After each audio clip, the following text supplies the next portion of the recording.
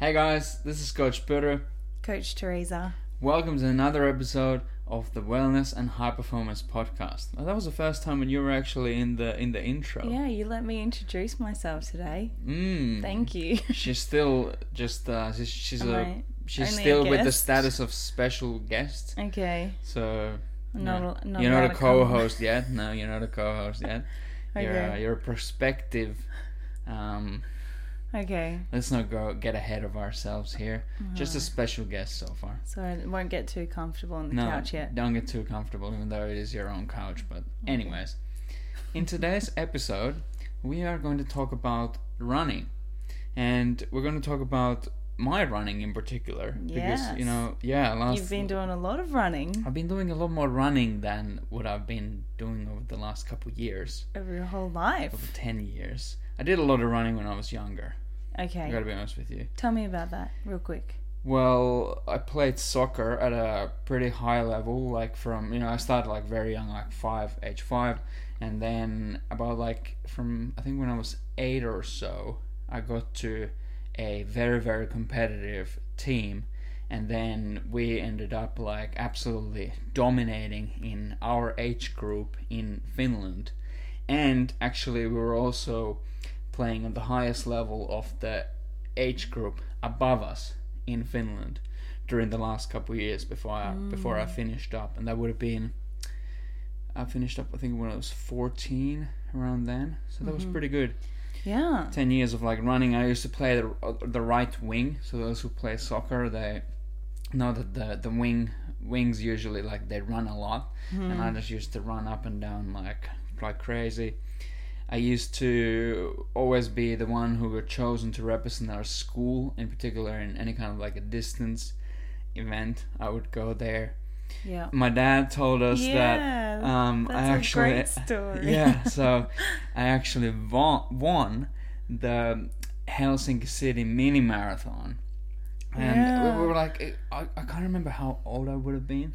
What did he say? It was probably like 8, 9 or 10, somewhere around there. like pretty young. Yeah. And we can't remember exactly how long the distance was, but it probably was like 3 kilometers or something. Somewhere around that. That's decent for someone of that age, like mid-primary school, let's say around there.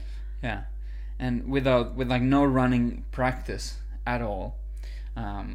Just basically purely because of the soccer. Yes. I mean, we got the idea that, well, let's chuck me in there and let's see how we go. Yeah. And I remember like just because I don't actually remember. I remember some of it. Yeah. But I do remember that like just like running into the stadium, because you finished the run and in the Olympic Stadium of Helsinki, and you get into the stadium, and I can literally remember like my dad's face when he saw that.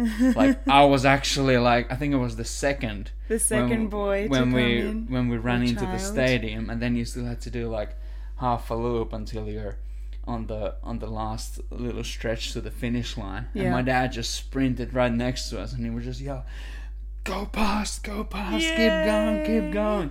And then I did, and then I won the thing. Such a beautiful story. It was good. It was Yeah. it was good memory and good experience. Yeah, so nice. So the bottom line is that like I've done a lot of running in my previous life, and then also in the military in Finland we have a compulsory military service. So I did that for 1 year when I was 19, and they make you run a lot. Yeah, I can imagine. Yeah, With probably full gear and with whatnot. like a lot. But then also like just for the sake of Conditioning. running, Yeah. and conditioning both for the physical body, but then also conditioning for the mind. Yeah. Like, why do we have to run? Like, we have time. Well, we just run. Like that's what we do. Let's make you feel a bit of pain. Yeah. But that's a part of that experience. Yeah. But ever since pretty much then, since about 20 years old, like there was a good Almost 10 years. almost 10 years. I'm 29 now, still enjoying my In your youth? in my 20s. Yeah. Unlike some other people. Yeah, okay. Anyway, so not a lot of running, just a whole heap of strength training and putting on like quite a bit more muscle mass. Yes. You've done some sprinting though. Yeah, that's right. Then a couple years ago, when when COVID came and gyms locked down, and in particular when I started really getting deeper into Dr. Pat Davidson stuff, because he's really heavy on like athletic development and athletics and sprint training and throwing and all kinds of these athletic types of movements, not just strength training. Yeah. And I've done very consistently once a week of sprint training for the last couple of years, and then for the last about 6 months I added even more of these like low level plyometric drills on a second day. So that just means like jumping. We call these pogo jumps, where you're just basically jumping on your ankles and just conditioning, almost like if you think about what does a rope skipping look like. That kind of stuff to really condition the lower legs. Yeah. Yeah. So that's good. You've had some exposure. I've had some exposure to running, but then it was about 6 weeks ago now. Yeah. Was it even that long ago? 5 weeks ago or something. Yeah. Was it just after we got engaged? Yeah, somewhere I think so. There. Yeah. Somewhere there. Then because I've had this idea in my head, like I'm gonna run the Melbourne Marathon. Then I listened to this audiobook by Cameron Hanes, who's a very high level bow hunter and also runs marathons and ultra marathons. His book is called Endure, and it really made me like wanna try this stuff for my own, like this, like David Goggins and Cameron Hanes and those guys. They always talk about like the importance of, or like they talk about how when on these long distance runs in particular, you really get to work on the part of the brain that really like, when your brain is telling you that you're done, but you're like, no, I'm not done yet, I'm gonna keep going. Yeah. So I kind of wanted to explore that a little bit for myself. Yeah. So that kind of was the catalyst. And then like, oh shit, like Melbourne Marathon's in 6 weeks, it was back then. Yes. Like that's a short prep. Like kids, don't do this at home. Like if you want to run a marathon, it's recommended to do at least like minimum like 4 months to 6 months of preparation. Yeah. Leading up to that. I've known some people who spend a year preparing. Absolutely. But the only reason why I'm even imagining in my head that I could do it was because of this background in running. And it's not just like I've never run at all. Yeah. I'm going to do a marathon in 6 weeks. Well, probably not the best idea. You're probably going to run into some problems there. Well, I must say, the day after you decided this, we went for a 10k run. Well, you ran and I was on my bike pacing you in Finland. And off the cuff, you just did 10k, which was very impressive, especially because in my mind, I was thinking, okay, the road doesn't really have much hill, ascent and descent. Until you start running or get on your bike, that's very different. It's different from just driving on the road. And it's a Finnish countryside road. It's like, it's a pretty flat like area. It should be a nice run. And then when you actually get there, like, holy shit, we're going up and down all the time. Yeah. And that's you just polish that off. Yeah. Yeah. So from that moment, I was like, okay, no worries. It's obviously not going to be easy. It's not just going to happen. But, you've got this compared to the average Joe Blow, who's just, getting into running. That's right. So at that time, when I decided that okay, now it's going to be 6 weeks prep, and I need to run this marathon, 42.2 kilometers. Like, what are the things that need to happen so that I can do that? And there were like 4 main things that really came into mind that need to come home for me to be able to achieve that. And the number one is that I need to improve my lower leg conditioning and resiliency. And that's been something that I've been really struggling with. Yeah. Especially because of like I think like just being a little bit bigger, having a little bit more mass, like that does put a lot of stress. Yeah. Because there's so many foot contacts that happen when you go for those longer runs. Yeah. 20,000 steps. Yeah. Yeah. And in the beginning, because I should also say that I've been only wearing these barefoot shoes, which have, minimalist shoes. They have minimal cushioning. I've been only wearing them exclusively like for the last 3 years, I would say. Yeah, 4 years. Yeah. And during all the sprinting that I've done, it's only been in Vibrams, which are like extremely minimalist shoes. Yeah. So I thought that I might actually be able to do this in minimalist shoes. Yeah. And I did 3 weeks of prep with those minimalist shoes, and I had some longer runs there. But then it was that 20 kilometer run. Yeah. When I did 20k, it just cooked me. Yeah. Like as soon as like that run was over, I could just feel like my left foot / ankle just got really pissy. Yeah. My shin started aching, and it was just like the body was like, oh shit. Like, so basically that whole 4th week of my prep, I had to take off from running completely. And instead, how did I troubleshoot that? Well, I actually, first of all, started looking for alternative shoes, and I found some really good ones. So I found this brand called Altra. They're called Altra Taurin 6 is the name of the actual shoe, and they've basically taken all the good things about minimalist shoes, which is a wide toe box, so that allows your toes to really spread inside the shoe and allows your foot to change its shape naturally, as opposed to having a really narrow shoe which kind of clumps your foot together like this, and now your foot can't actually change its shape in the way that it's designed by nature to do. So we've got the wide toe box, and then we also have a 0 drop, meaning that there is no difference on the elevation of the heel and the toes. Whereas a lot of quote-unquote modern traditional running shoes, they have a heel elevation. And that's usually because a lot of people who run, they are heel strikers, so they strike the ground in front of their body with their heel. So by adding this extra cushioning here in the front, it hypothetically can reduce some of the impact forces that are going through the body, which actually, now that I've actually looked up some research into that, and it actually seems that even if you're wearing these very, very cushioned shoes, if you are heel striking the ground in front of your body, like that's actually increasing the amount of ground contact forces compared to if you're running with that same shoe, but now you're striking the ground underneath your body, like a more efficient way of hitting the ground with each and every step. So, but back to the shoe that I got, they have wide toe box, a 0 drop, and it has a cushioning. So it's just the whole thing's just been elevated. So it's much more comfortable to run on.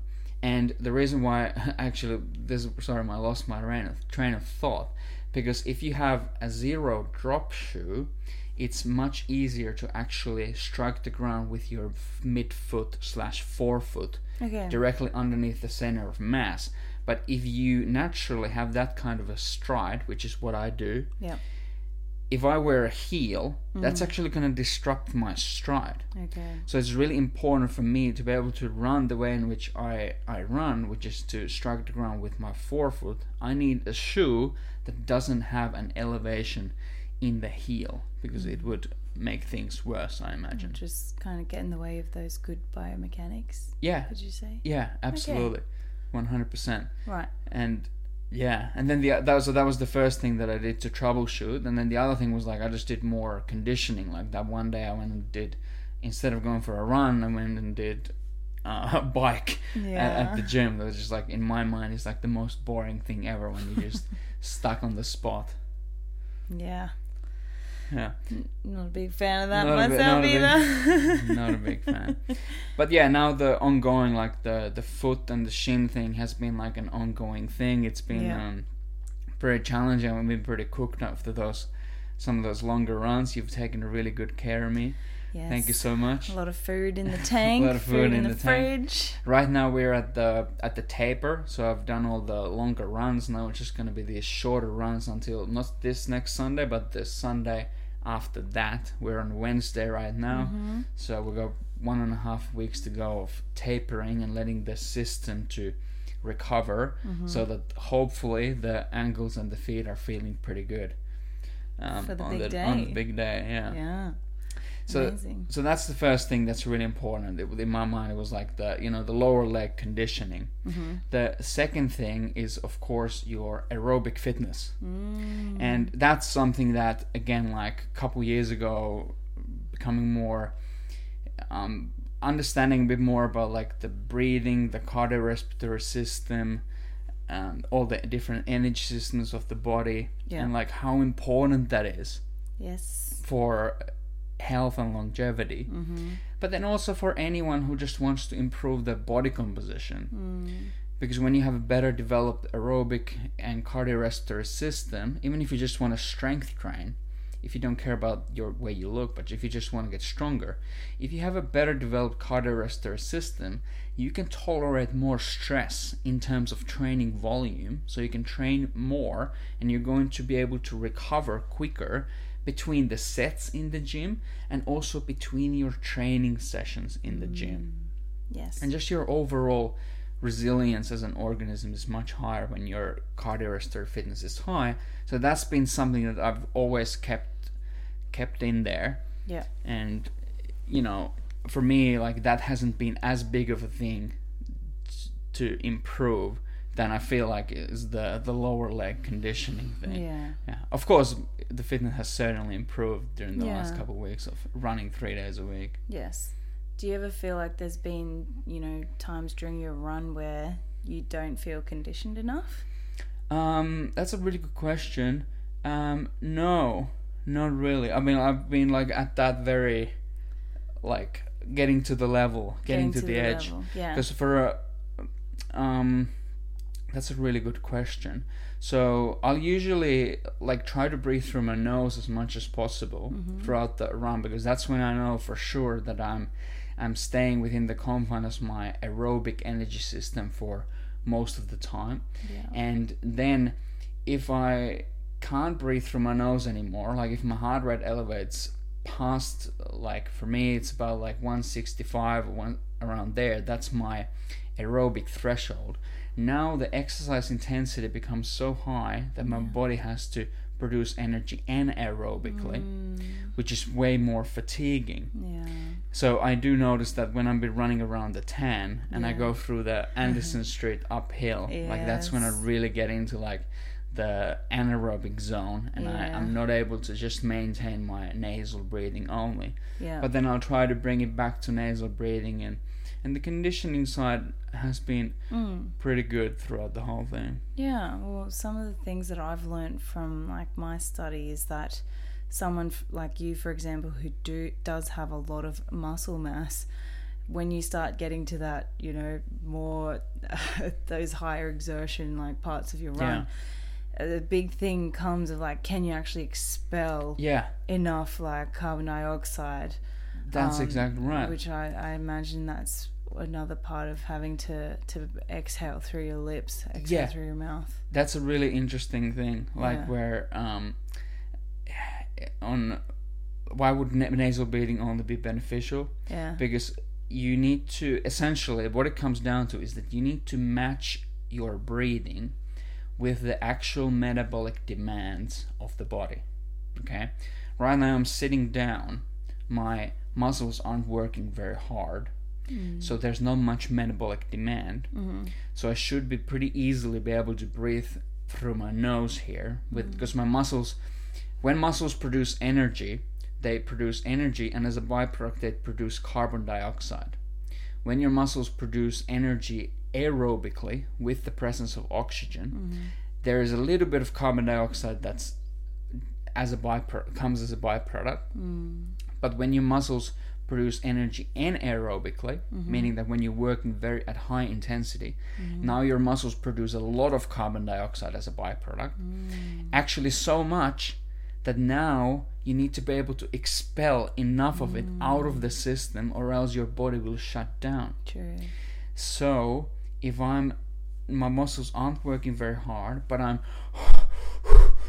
I'm still breathing heavier than what I need to, and I'm exhaling too much carbon dioxide, Now that is unnecessarily increasing the stress levels on my system, and excessive loss of carbon dioxide actually leads to my blood vessels constricting, and the reduction of oxygen delivery into my cells and into my brain and into my muscles. That doesn't sound good. No. It doesn't sound like you can function very well. No, it's a really, really bad idea. That's why, like, mouth breathing at rest, if you're not actually doing anything with your body, it will limit your physical and mental performance instantly, because it will reduce the amount of oxygen that goes into your brain and to your muscles.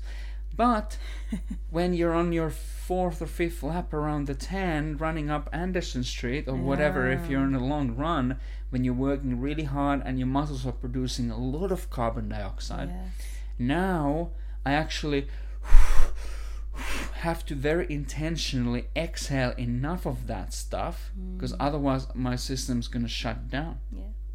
I still try to breathe in through the nose and out through the mouth, even when I'm at that very high level of exertion, just because when you inhale through the nose also, it cools, it purifies the air, so it feels much nicer on the lungs, as opposed to if you're just breathing in through the mouth. And also the nose purifies the air as well, so you don't just have to, like, breathing in, whatever stuff is floating around in the air, especially now it's spring. Yeah, I think it's been such a game changer for me. I have been doing a little bit of running myself as well. Yes, you have. Been motivated to get back in there. Yeah. And I did actually quite a lot of running during my uni days. And like as soon as the weather was a little bit cooler, or spring was coming, I had no idea about breathing back then. So knowing me, it would have been 100% mouth breathing. Yes. And I did suffer from exercise-induced asthma as well, and so changing to nasal breathing has just made the whole process and enjoyment of running so much better.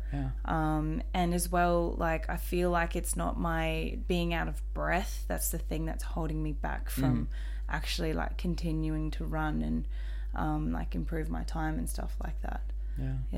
But it's like great. But it's still obviously like a work in progress. It's not easy for me. Breathing is important, but it's also important to understand that breathing is just one aspect of your cardiorespiratory system. Like, what it'll come down to is like your stroke volume, like how much blood can your heart actually pump into the system, like how densely are your capillaries going in through your body, like how many mitochondria, how healthy are your mitochondria.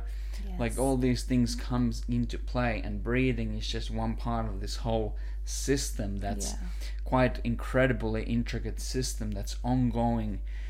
It's like, it's not only when you exercise, but at all points in time, from the moment that you were took your first breath on the planet until the moment of your last breath, it's your cardiorespiratory system that's the engine that's keep wheels turning and making sure that you can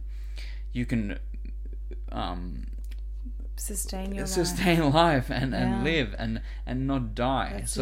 That's the importance of cardiorespiratory fitness, really. Like, it's important for everyone. It seems so airy-fairy when, I know, sometimes you talk to your clients about, like, your breath and everything like that, but if you really think about it and dumb it down, like, without your breath, like, we can't live. No, we can't. Usually, it's not airy-fairy. As soon as you just experience it and you feel the difference of, like, when you're breathing correctly to match the demands of the activity that you're doing, you're like, oh, 100%. Holy shit, like, this is actually something to this that I can actually practice and develop. 100%. The third thing that has had to develop in my journey towards running a marathon is, of course, my running technique, which I kind of alluded to there when I was speaking about the lower limb conditioning.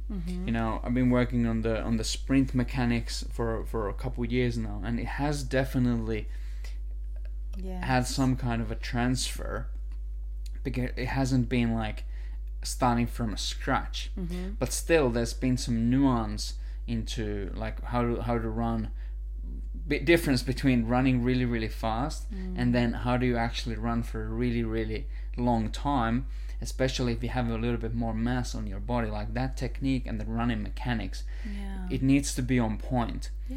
And I think a lot of people don't realize that running technique, like it has first of all, it has a component to like your structure. And what is the shape of your body, and what is the shape of your rib cage and your pelvis, and can your femurs actually swing freely? Like can the femur actually rotate and move freely in the acetabulum? Can your legs and your arms actually move freely through space?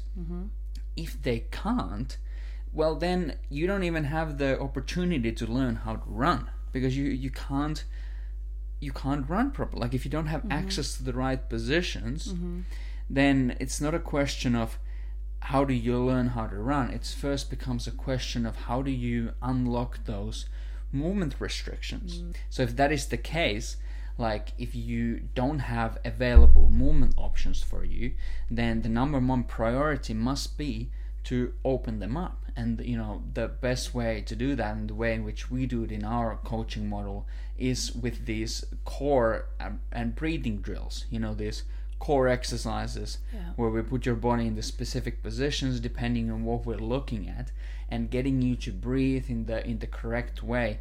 And this is by far the most accurate way that we've found to actually address some of these movement limitations.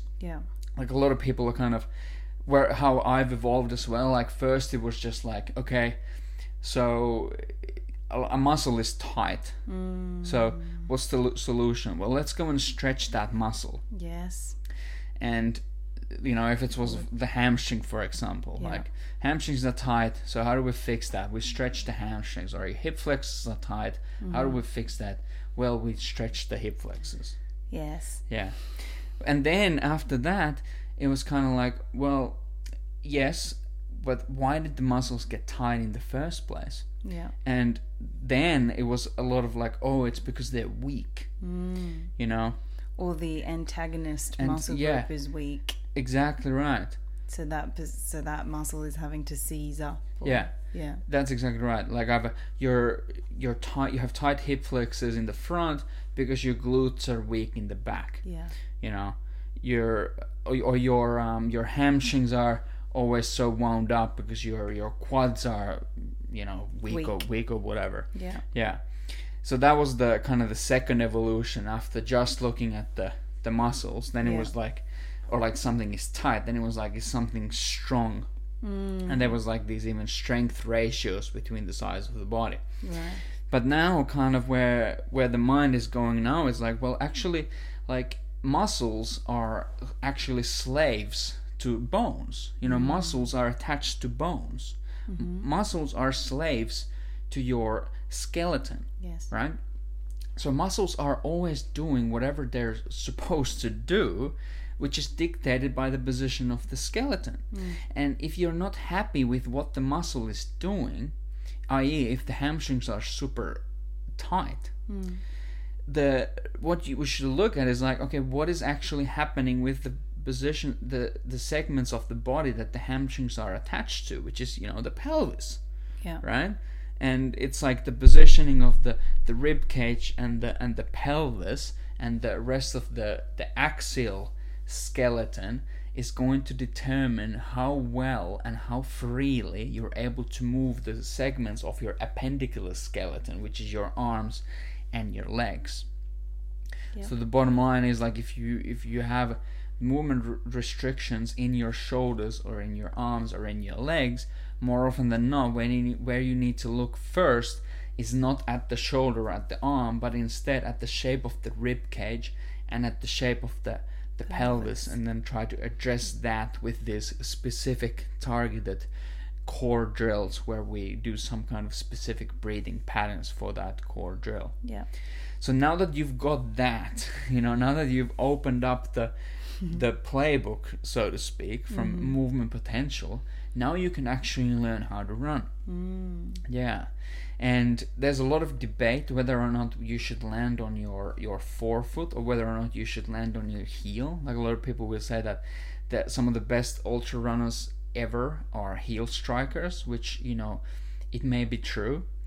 But the thing that you want to pay attention to is, where do you strike the ground? That's a really, really important thing. Are you overstriding and striking the ground in front of your body? Because if you are, then you're introducing a braking force with each step. You're also increasing the amount of time that you spend on the ground with each step. So you're slowing yourself down, and when you spend more time on the ground, you don't get as much elastic return from the tendons of your body, and instead more stress goes to connective tissues and muscles where it shouldn't go. You know, it should be like, ideally it's a very springy thing with when you run, and you get a lot of springiness from your Achilles tendon. Yeah. But when you spend a lot of time on the ground, now you don't get that spring. So it's less economic. Yeah. You're kind of slowing yourself down and then trying to speed yourself up all in the same time. Exactly right. And you're using more muscle, and you're putting the stress into the wrong parts of the skeleton. Yeah. Essentially. Yeah. So that's something that I've had to work with as well, is like really trying to shorten my stride a little bit, really get a little bit more frequent ground contacts. And that's been something that's really helpful. And I do feel like the running technique has improved during the last month and a bit. So it's still a work in progress, and it will always be. Amazing. Yeah. Now, the final thing that has really, basically the whole reason why I wanted to do this in the first place is that the mental faculties of being able to run for a long distance. You know, has it changed? It has changed. I think I'm looking forward to the actual thing, because I think that I'll get to some a little bit of discomfort there from that perspective. But even on the longest run that I did now is the 25 kilometer run, and on that it was like I find that if you sort of get claustrophobic, if you start thinking about how much more you have to go, or how uncomfortable it is right now, you can get a little bit claustrophobic. Okay, yes. And a little bit uncomfortable. Yeah. But then the only way to get out of that, at least for me, I found, is to become really present. Really just focus on the breathing, focus on the steps, try to really quiet the mind, and just focus on take this panoramic view, and just look at the colors in the visual field. Yeah. Not focus on any one point. And through that I usually get into this bit of flow states where time just goes on, and you're just in your rhythm. Distance just goes on, and you're not really thinking about it that much. You can really just settle into the feeling, just take it all in. Exactly. So I haven't really had to channel David Goggins that much yet. But I probably will. On the day. Yeah. Can I ask how you're feeling about the day? Yeah, sure. How am I feeling about the day? I'm feeling pretty good. I'm pretty excited about it, actually. Yeah. I think it's gonna be nice, have a bit more adrenaline in the system, have some other people running as well. Yeah, that'll be great. Just being in amongst it, I think. Yeah. Everyone's there to do their best. It's you against you. Maybe there's a little bit of competition. You'll find somebody to pace behind, or... Yeah. I think the good thing in that perspective is my goal time is under 4 hours. It's public now. Under 4 hours, which is not a world record by any stretch. But I think it's... I think for someone who's done a 6-week prep, that's pretty damn good. Yeah, and it's the first one, and I'll try to beat that later on. Yeah. Amazing. Yeah, but it's a very popular time goal. Yes. So I feel like there's going to be some pacing. Yeah. Nice. You'll feel to hit that time, and there's going to be some other people community going vibes. for the same boat. Yeah. Yeah, that'll be nice. Can you tell us a little bit more about where the track is? Like, where's the run going to take place? And so it's here in Melbourne. So obviously, if you're familiar with Melbourne, then you'll know it'll be from MCG to Flinders Street, Federation Square. Cool. Then it'll go Albert Park, and it'll kind of loop through to like the Beaconsfield Parade along the water. Okay. It'll go towards Port Melbourne, and it'll loop around towards St Kilda and past St Kilda. Great. And then it'll loop around again back towards the city, and then finish at the MCG. Amazing. Yeah.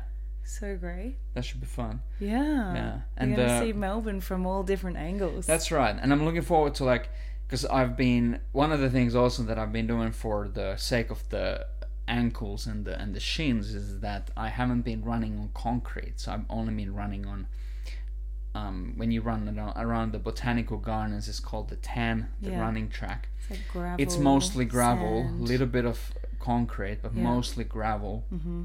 So that's been really nice. Yeah. But it's a 3.8 kilometer loop, so you're just doing the same thing again and again. Mm-hmm. And there's a pretty good uphill that's about 400 meters. Oh yeah. The uphill that I've been speaking about, the Anderson Street uphill. Yes. So on all these runs, I've been running the thing into that direction where you're actually hitting that uphill every time. Mm-hmm. And I've looked at the race course, and there's like there's a bit of an uphill at kilometer 35. Okay. Which is also around when you're coming around the TAN, but it's not that same uphill. It's nowhere near as big. All right. So it's actually a pretty fast course. Okay. With like it's quite flat, and I think a lot of people go into this run like to break their PBs. Cool. And stuff. So maybe the 4-hour thing isn't such a far stretch. We'll see. We'll see how we go. That's right. I do remember when we were in Finland, your dad said he'd done 2 marathons He's done before. 3. 3. That's right. He say 3? Yeah, actually. I think he said 3. Yeah. Do you remember what his time was? I just remember him saying for the first time he just tried to finish it, and he did like 3:40 or something. Yeah. And then second time was about the same, and then the third time he tried to. What an idiot! He tried to beat 3 hours. Yeah, without training. Or I don't know. What without an idiot! Any preparation. What an idiot! He just said, "I'm gonna." I don't know if he did any prep. I didn't ask like how did you actually train? But he said that I tried to break 3 hours, and I stayed with the pace for the first 10 kilometers, and then I died. And then in basically the last 30 kilometers he was dead, and he finished at the same time as his previous with the previous time. So that would have been absolutely terrible. But he finished. Yeah, good for him. Yeah. So hey, we'll see. We'll see how you go. Yeah. Maybe a part of you will get to 3 hours 30 and feel like you've got to push your dad's time limit. Well, yeah, you kind of have to decide a little bit earlier on. Maybe. We'll see how we go. I think like get to 35. Yeah. Or like 30, and then see how I feel. And then I'll probably sell the house at that point. And but until then, I'll stick with the pace for 4 hours. I think so. And after that, depending on how I feel, I'll either sell the house or just try to crawl home. That's right. Yeah. I think a sub 4 hours is very impressive from my perspective, anyway. Well, just getting it done. Yeah, really. but it's put things into perspective. Like that guy, the Kenyan guy. Eliud Kipchoge. Oh yeah, I don't know if he's actually Kenyan nowadays. Pretty sure he's definitely from Kenya originally. Don't know what country he represents nowadays. Correct, yeah. But breaking 2 hours, like that's absolutely insane. Yeah. Really, like he's basically he's full sprinting for 42 kilometers consecutively straight.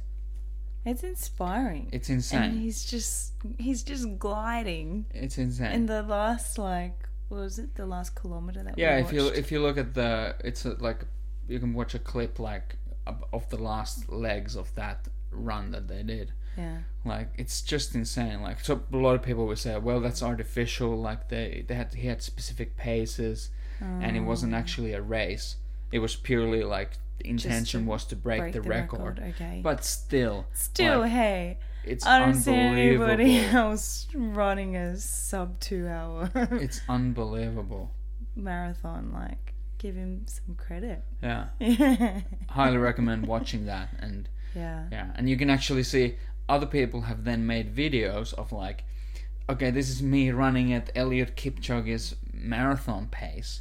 And they're actually like full sprinting. Really? Yeah, and like, oh my god, like they can't sustain it for like very long time at all. Meters, but this guy is doing it for 42 kilometers straight. So that's insane. That's just unbelievable. Hats off to Eliud Kipchoge. Wow. Inspiring. Fantastic. Yeah. So that's been my prep with my marathon so far. There were 4 main aspects to it. Was the lower leg, lower limb conditioning. Yes. Aerobic fitness, running technique, and then mental faculties that we haven't tested fully yet. Correct. I haven't had to go savage mode and David Goggins talk too much, but I probably will on the day. I think it's been really inspiring to watch you each week, and I know there's been some times in there that have been uncomfortable from like a recovery perspective. So it's been inspiring for me to see you just 100% commit to this, and I'm very excited to see how you go next Sunday. I said I was going to do it, so that's it. The finished man, if he says something, he's going to do it. I will do it. Yeah, that's it. Other than that, if you have any questions, if you have anything that you would like to learn more about regarding health and fitness, me and the prospective co-host, currently still a guest, Coach Teresa, would love to answer your questions. So be sure to send them at hello@coachbutter.com, or you can send us a message on Instagram. I'm Coach Butter. Coach Teresa West. Coach Teresa West. If you enjoyed this episode and you know someone else who would also enjoy it, it would help us out a lot if you shared this episode with at least one other person. If you really want to show your support to the podcast, we would appreciate it a lot if you left us a rating and a review on the platform that you're consuming this content from. Other than that, I hope that you have an absolutely fantastic rest of the day. This is Coach Butter. Coach Teresa. I'll see you in the next episode. Let's do this.